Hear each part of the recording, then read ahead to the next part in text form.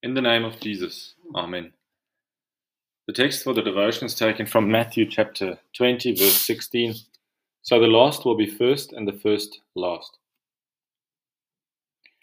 Dear friends, life is not fair. We often experience situations in life where things are just not fair.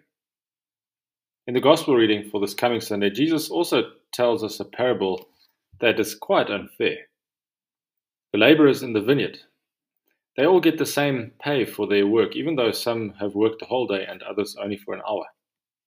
We ask ourselves, why did they all get the same money at the end of the day? That is not fair.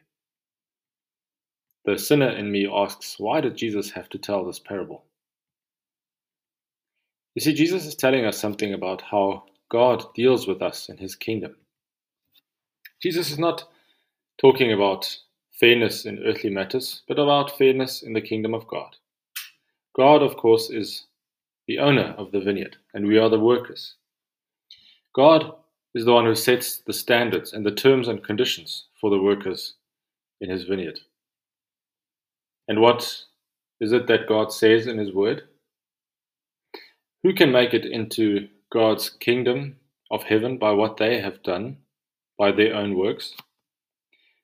No one. You and me, we will both not get into heaven because we have worked longer hours in God's vineyard than others. We will only enter into eternal glory with God in heaven purely by what Jesus has done for us. The criminal who was crucified next to Jesus, who, so to speak, only worked for a very short time in the vineyard of God, is given the same pay as someone who has spent their whole lives in active service in the kingdom of God. The same reward, namely heaven. We are all saved by grace alone, and we all receive the same undeserved reward through faith in Jesus Christ. Jesus warns us about comparing ourselves to others. He wants us to only look to God and to compare ourselves to his standards. And we simply cannot match his standards if we are honest. God demands perfect obedience to his will. That is his standard. Compared to his will, we all fall short. But because of his great mercy, God gives us the undeserved gift of eternal life, of forgiveness. The sinner in me wants God to be fair, but thankfully God is not fair.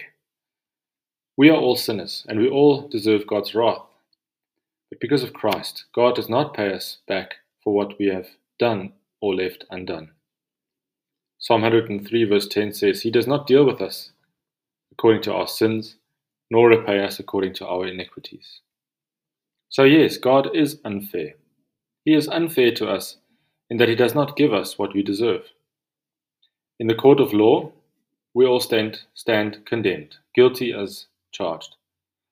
But the judge pronounces the verdict innocent, not on account of what we have done, but because of his love for us. And he gave his Son so that whoever believes in him should not be given what is fair, but instead be given the undeserved gift of eternal life. Let us pray. By grace, none dare lay claim to merit. Our works and conduct have no worth. God in his love sent our Redeemer, Christ Jesus, to the sinful earth.